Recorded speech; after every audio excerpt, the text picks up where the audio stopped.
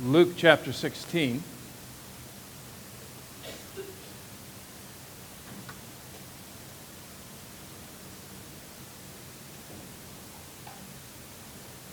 But before we go any further, let's pray. Our gracious Lord God, we continue to praise you. We thank you for your word. We thank you that you have given it to us, that it is the infallible truth upon which we can base our life. Help us to live that way, Lord. Help us to, by faith, walk moment by moment in light of your word. Help us to understand it better moment by moment, day by day. Again, we pray in Christ's name. Amen. Last week, and actually the last couple of weeks, as I listened to Mark, and the Lord's been sort of working in this in my mind anyway, but I was thinking all that Mark said, of course, is true. And when he talks about the Scripture, everything that he says is true.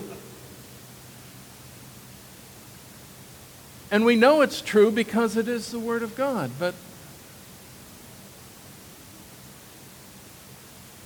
And that's really the presupposition that we have. That the Word of God, the 66 books of the Bible, are inspired of God. Are God-breathed, literally, and we believe that. And while I would like to spend some time in discussing why, I just want to emphasize in this message about the Word of God and its importance. Now, when I think of theology and various doctrines, I tend to classify them into three broad categories. Essential doctrines are doctrines that a person must believe or he's not a Christian, no matter what they might profess. There are a few certain things that a person must know to be absolutely true and really internalize. Things like, I'm a sinner. Some very, very basic things. Christ is my salvation. His substitutionary atonement, if you like big words, His dying on the cross for me is the whole basis of my salvation. These essential doctrines are plainly taught in many places in Scripture so that there can be no doubt as to what the Bible says about them. Nobody can give the old dog bone, well, that's your interpretation, but I think it says.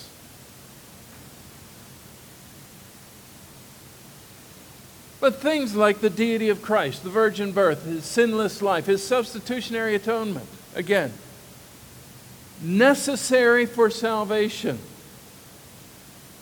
The Lord Jesus said to the Pharisees, except you believe that I am, you will die in your sins. If you notice the word I am, He is in italics.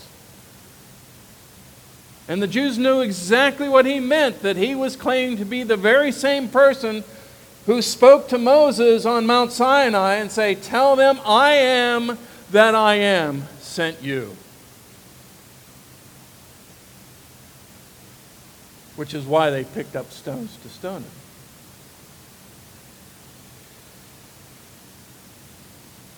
Then there's primary doctrines. Like, this is my classification anyway, so you take it or leave it. But primary doctrines are doctrines that are important for Christian growth.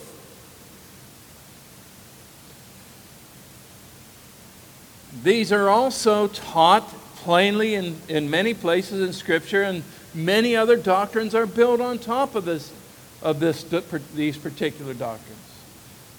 The doctrine of creation is an excellent example of a primary doctrine. When you believe in a literal creation, that God created out of nothing in 24-hour days about 6,000 years ago, and rested the seventh day,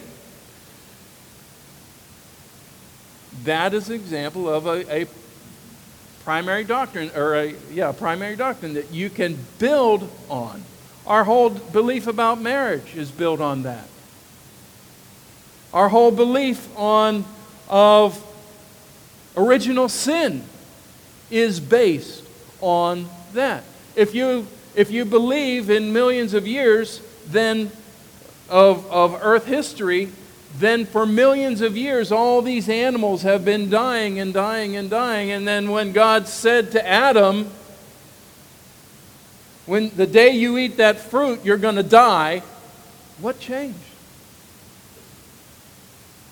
There's no change. Nothing happened because he was going to die anyway.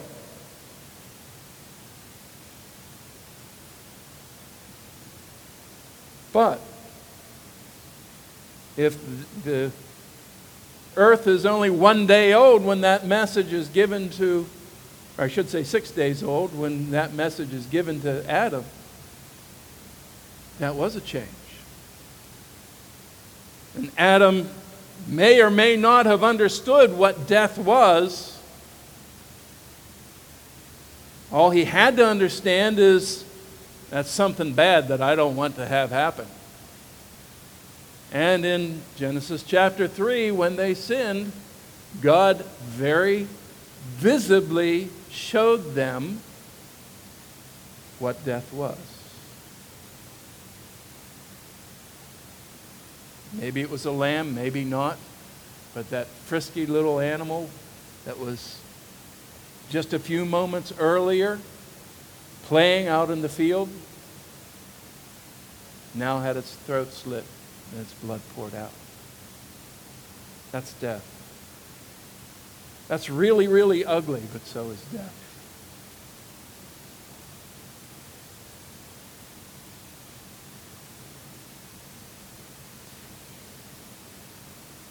And then, of course, the last category I have are what I call secondary doctrines. These are doctrines that may or may not be clearly taught in Scripture, but they really don't affect a person's salvation or their Christian growth. And the thing is, different people can hold different opinions about these particular doctrines, and both love the Lord. One of the best examples of that I can think of is the events that occur around the return of the Lord Jesus. Whether the rapture happens first, and then the Great Tribulation, and then the return of Christ, and then the millennial kingdom, or whether the rapture occurs along with the return of Christ and everything is wrapped up, as an amillennialist would teach. People who really love the Lord, who have grown in their Christian life, hold both positions. It really doesn't affect your Christian life that much.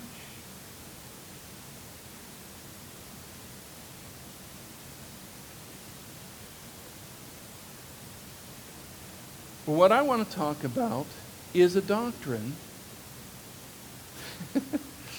Again, use your imagination. Picture, if you will, a butte. You know what a butte is? It's a geological feature it's basically a column of granite out in the middle of nowhere with a flat top. Sheer sides go straight down, basically. And again, in my mental picture of this thing, all the doctrines of Christianity are on the top of this butte. And on the very outside of those doctrines are all the essential doctrines. And if you can walk all over the place on top of that butte and not fall off. But if you step outside the essential doctrines, you fall off 1,000 feet below. This particular doctrine that I want to talk about is a gate that leads to the steps off of the top of the butte to walk away from the truth. And this is the doctrine of the authority of Scripture. The absolute necessity of believing the Word of God and acting on it. And in order to illustrate this, I want to turn to Luke chapter 16. And in this passage, the Lord makes a statement, then supports his statement with two illustrations. And we're going to go through this rather quickly. I don't want to spend a lot of time with this. But it illustrates the point that I'm trying to make. In verses 1 through 15, you have the setting. What's the setting of this whole teaching? The setting is that the Lord Jesus is training his disciples on what God expects. And it starts off, he also said to his disciples, there was a rich man who had a manager in charge. Charges were brought him that this man was wasting his possessions. It's the story of the unjust steward. And again, I don't want to spend a lot of time talking about the story. Pastor had already done a tremendous exposition on it several months ago, so I don't want to deal with that too much. But again, in context, the Lord Jesus is training his disciples. His topic is faithfulness and stewardship. And if you skip down to verse 10, you see the point that Jesus is trying to make. One who is faithful in very little is also faithful in much. And one who is dishonest in very little is dishonest in much. If you can't trust somebody when your back is turned to them, are you going to give them more and more and more responsibility and more and more and more authority and more and more and more materials to be in control of? I don't think so.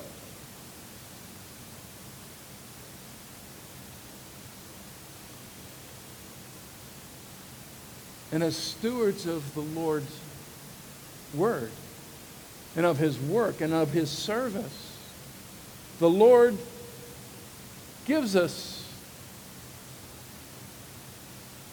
small responsibilities, so to speak, lesser responsibilities. Not that He knows or doesn't know what we will do,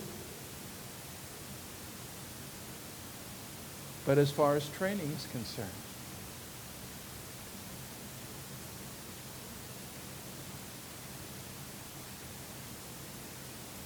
The Lord Jesus goes on to say, if then you have not been faithful in the unrighteous wealth, particularly the things that deal with earthly issues, if you haven't been faithful in discharging your duties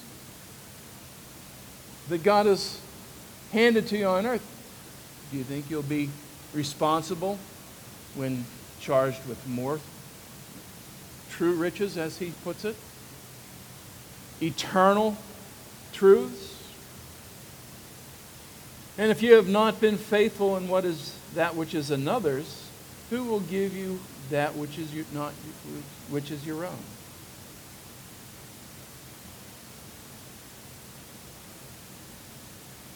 He that is faithful and trustworthy to discharge responsibilities is in relatively minor issues,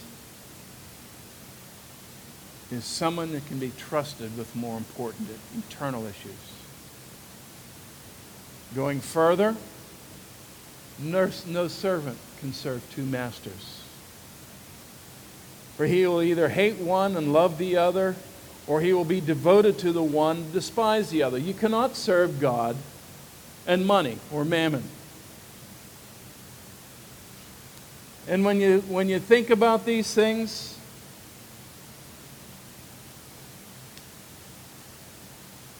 there can only ever be one master of your life. Either God or self. Now, self comes in a lot of flavors. You can either get money for yourself, or material possessions to yourself, or fame, or authority, or position, or power, or status, and we can all name a whole gamut. But it all comes down to what I want for me, myself, and I.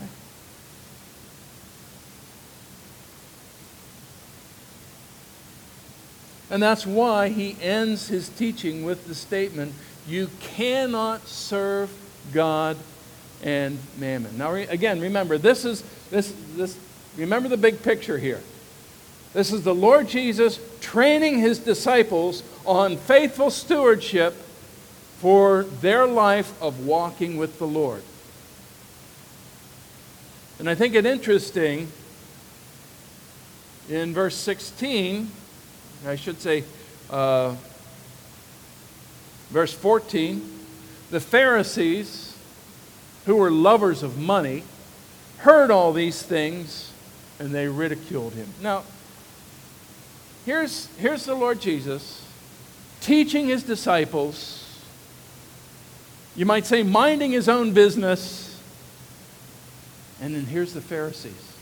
What did he say? Were they included in the teaching?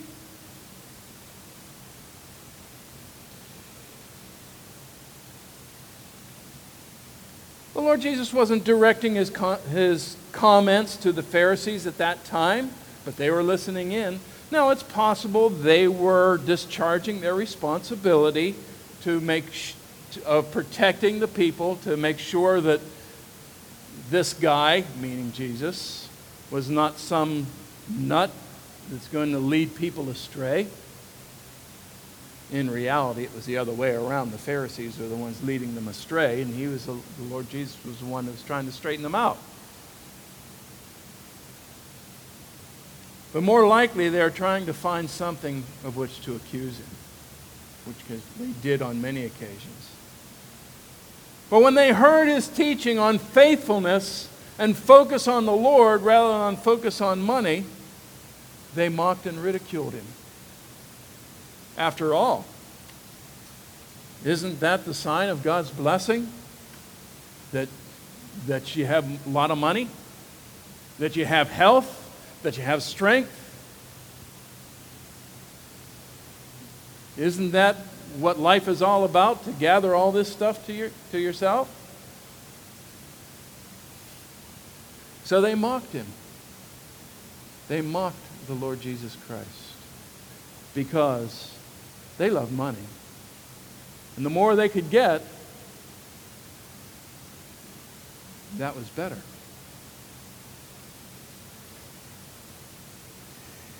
Just as a sort of a side note,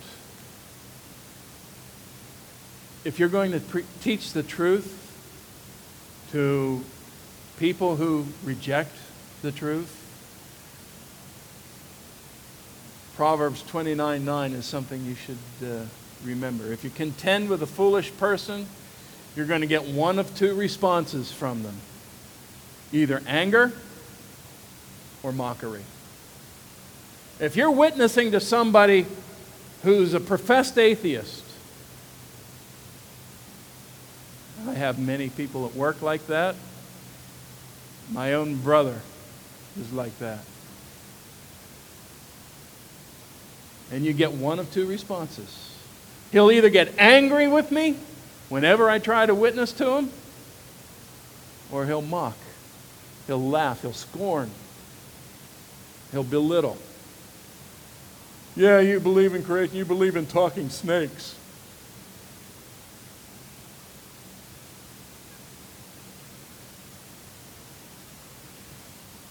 Yeah, and you believe that nothing exploded and became everything.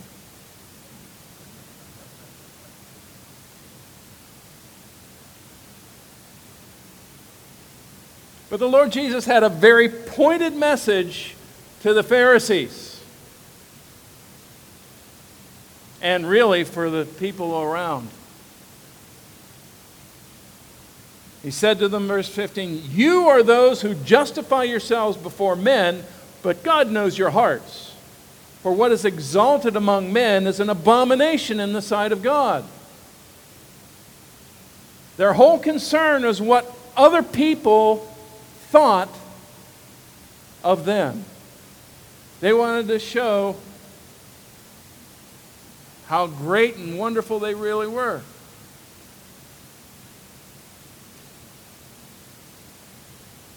It's a marvelous thing to contemplate the love of God.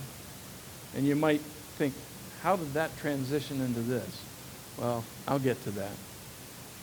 It is a marvelous thing to contemplate the love of God.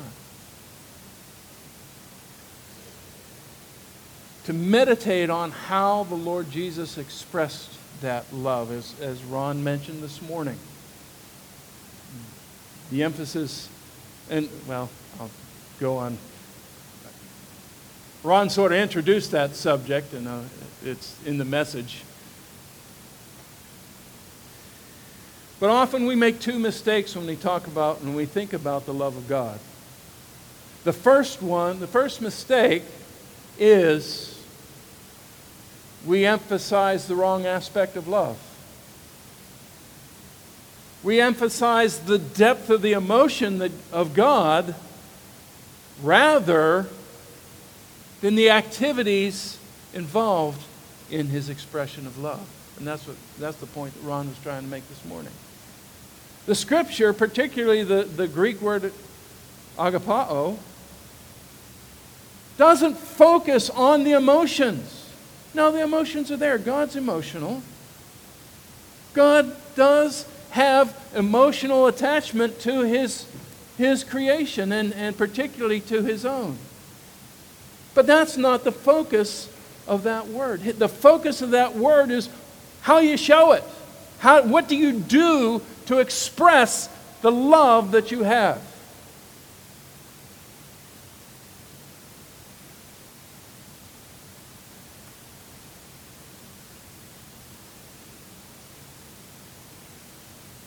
So often,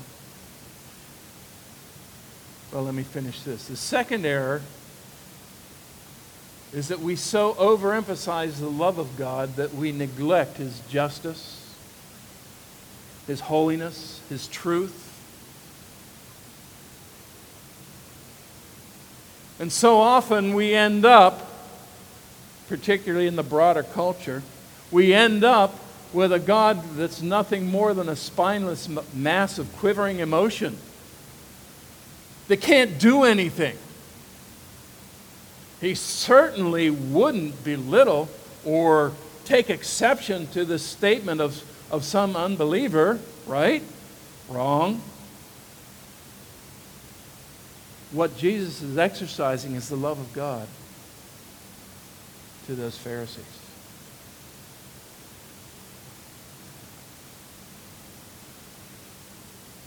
These Pharisees were so ungodly in their attitudes and belief and so self-deluded in their own self-righteousness that the Lord's judgment was someday going to fall upon them unless they repent of their sin. But because of His love, the Lord Jesus had to confront them for the sin. You are those who justify yourself, who wrap yourself up in all the externals. And as He says elsewhere, and ignore the weightier issues of the law. They love money. They love power and fame and prestige. And they loved the God whom they constructed out of their own imagination rather than the God of truth.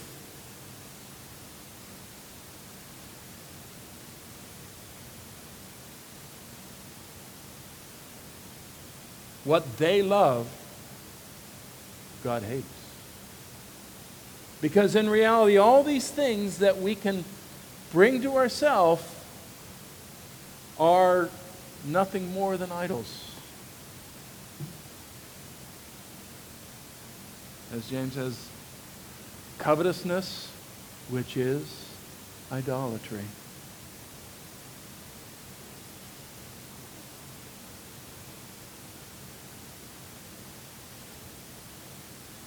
They were idols made by men to replace the true and the living God. So that's really the circumstances surrounding this whole topic.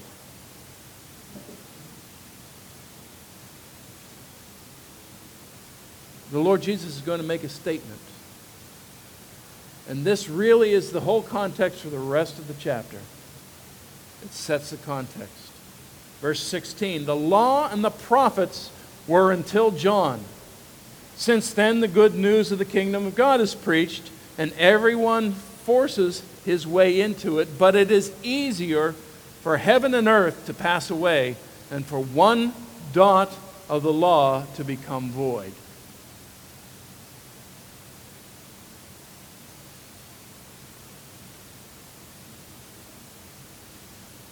Now, when the Lord talks about that all the people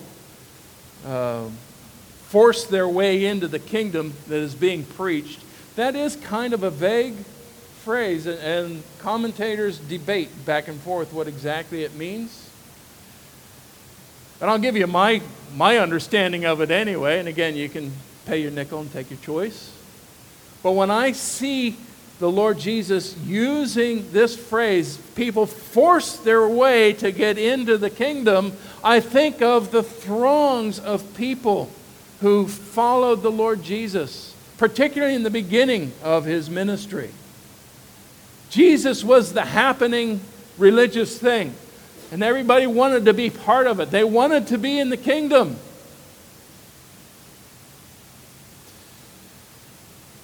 But precious few wanted to do it God's way. They had their own ideas and tried to use those ideas to force their way into the kingdom. The Pharisees wanted to keep what they called the law, and that would mean that they're righteous enough to get into the kingdom.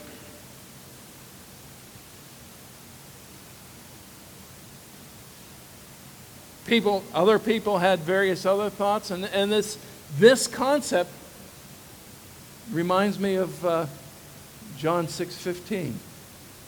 After Jesus feeds the 5,000,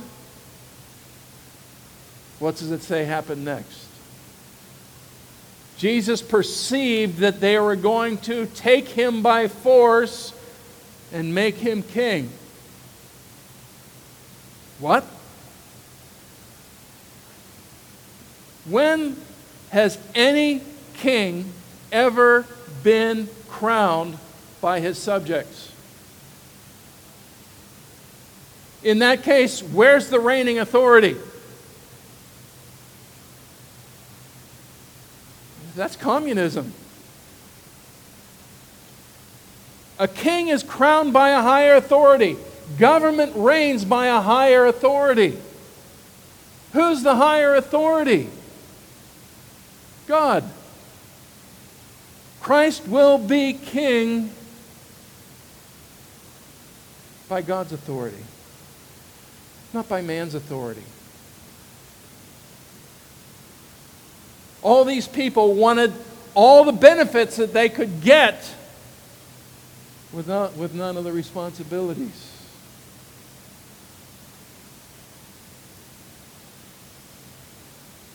In verse 17.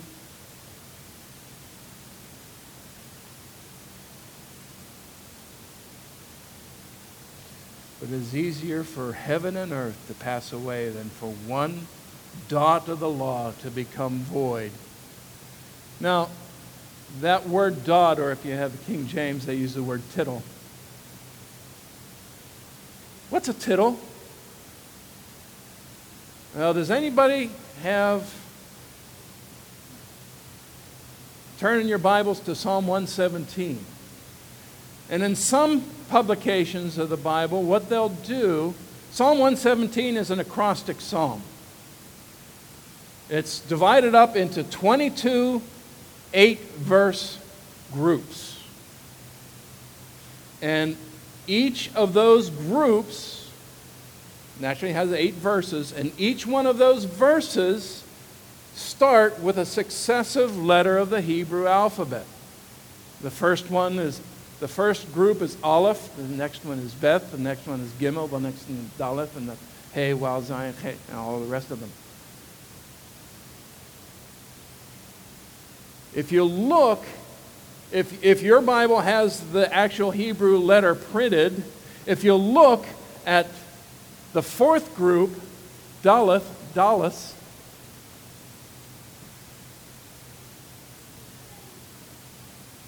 and look at I forget what number of letter it is, but it's around 15 or 16. It's the letter R, or Resh. If they have printed the actual Hebrew, yes, 119. Was I saying 117? Yeah, big time.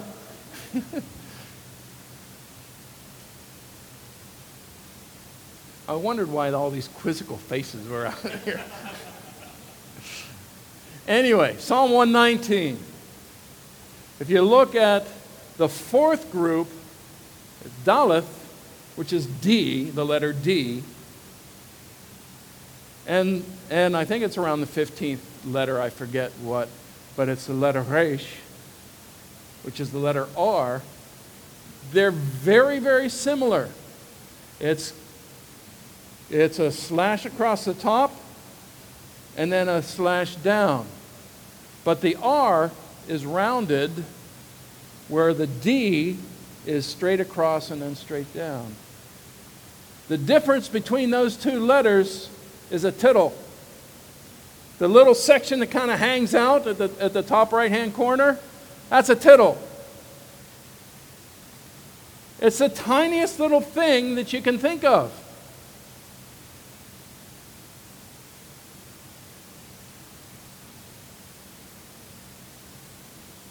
And it's easier for heaven and earth to pass away than for that little tittle, the difference between a D and an R,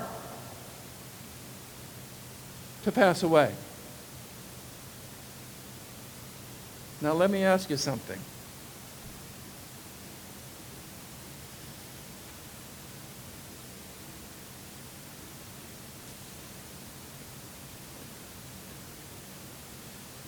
Do you think that the Lord Jesus is trying to say something like, well, I know that the Lord in Exodus chapter 20 and verse 11 wrote with his very finger that in 6 days the Lord made the heavens, the earth, the sea, and all that in them is. But he really meant it took him 14.7 billion years. Do you really think that's what he's trying to get at by saying that nothing of what the Lord has said or spoken is ever going to pass away as long as this earth stands? I don't get that idea.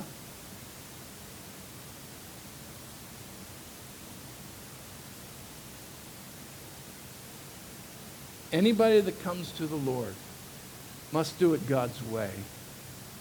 By grace, through faith, plus nothing.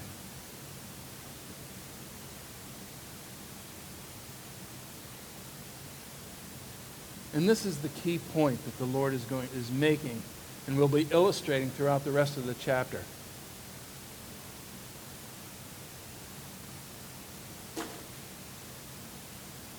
I'm going to have to make this rather quick.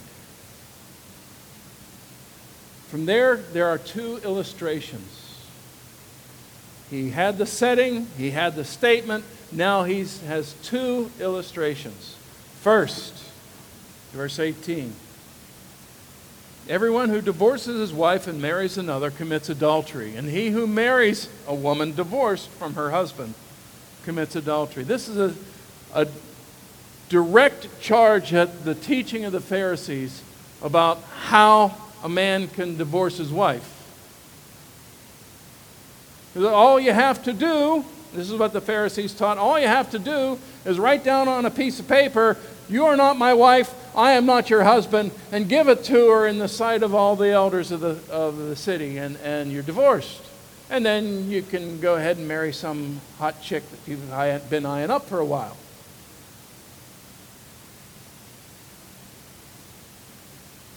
And not be guilty. I mean, what's the Lord Jesus say? If you do that, that's adultery. In Matthew 19, verses 4 through 6, when questioned about divorce and remarriage, where does the Lord go to develop his teaching of marriage? Genesis chapter 1 and chapter 2. In Genesis chapter 1, verse 27, he quotes, "God made them male and female." And in 2:24, he says, "What God has joined together, let no man put asunder. This is now bone of my bone and flesh of my flesh."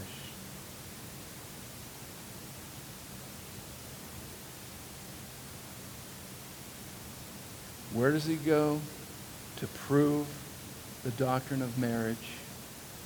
The Old Testament, the law and the prophets.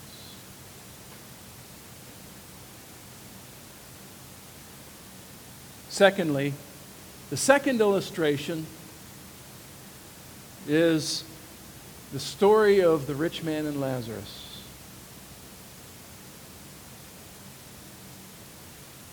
And again, hopefully you know the story.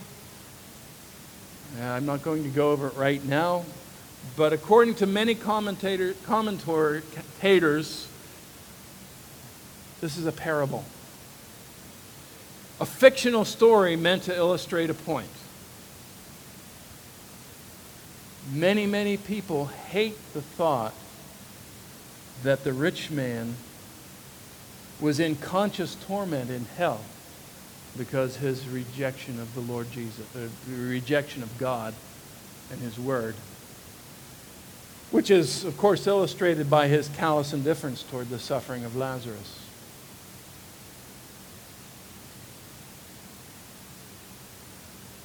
But let me ask you this, too.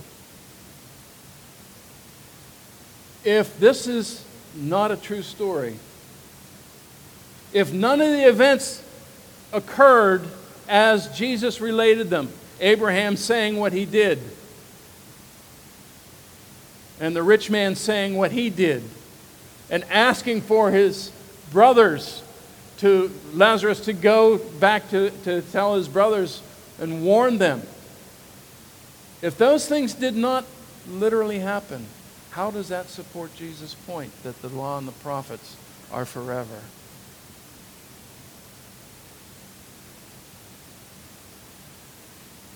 This is a true story.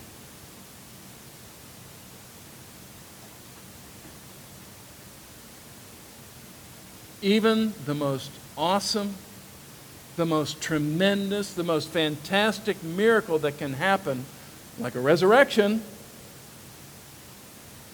will not bring a guilty sinner to God. It takes the Spirit of God using the Word of God in and through the man or woman of God to bring sinners to himself. That's the means that he has chosen.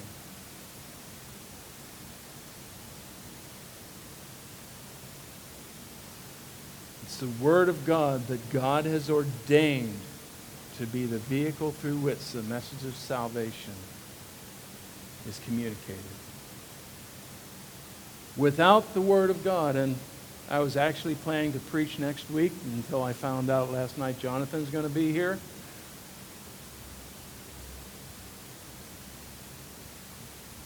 But it's important that we maintain the understanding. This is God's Word.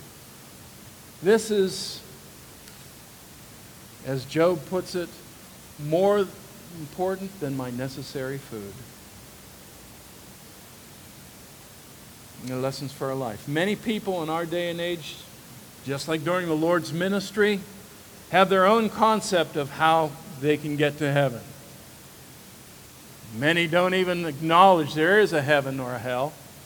Have you ever been witnessing to somebody and they say, well, I want to go to hell so I can be with my buddies?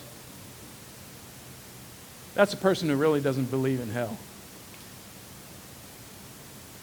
And they're in effect saying, get away from me, I don't want to talk about the subject anymore.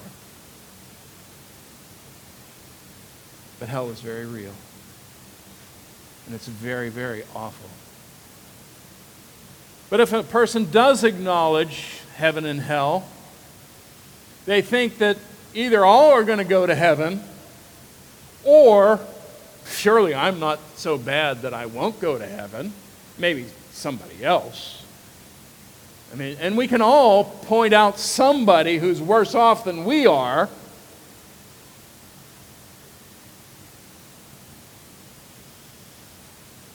But the Word of God makes it abundantly plain.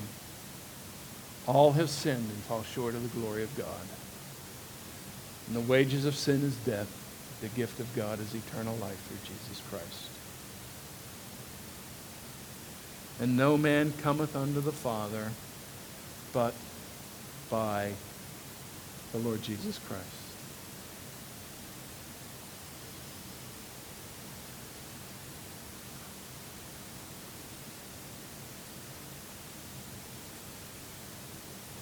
There's one way. And that is exclusive. I know that's another concept that the world doesn't like.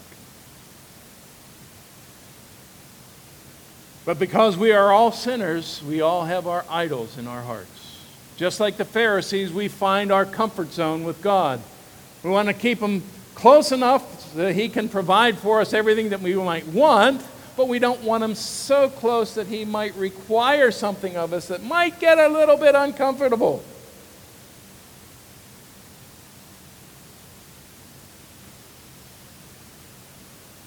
Remember, everything that is highly regarded among men is an abomination to God. What's the first and greatest commandment? Thou shalt love the Lord thy God with all thy heart, with all thy soul, with all thy strength, and with all thy mind. And the second is like unto it, love thy neighbor as thyself.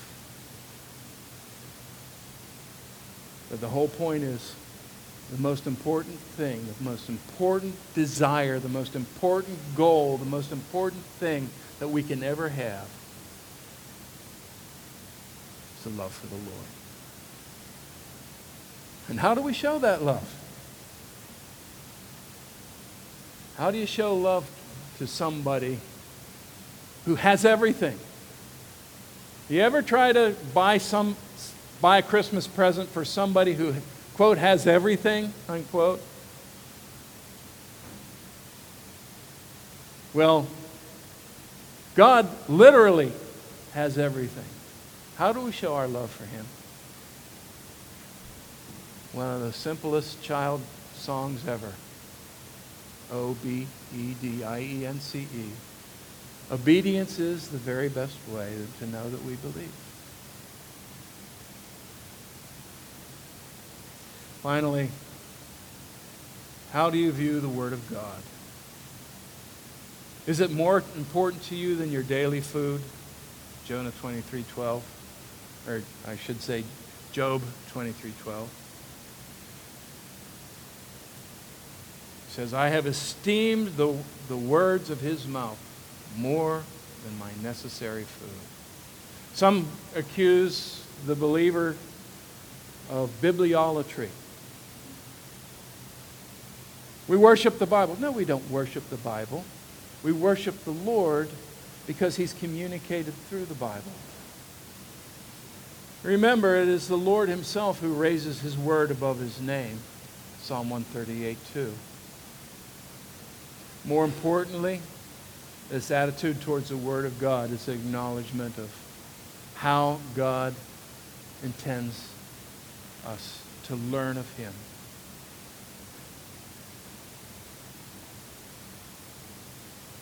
Do we learn of Him day by day? Do we partake of the Word day by day by day? There's no better life, no more important thing. And let's pray. Heavenly Father, take this, your Word, apply it to our hearts so that we can truly be your disciples, your followers. We pray in Christ's name. Amen. We'll see you.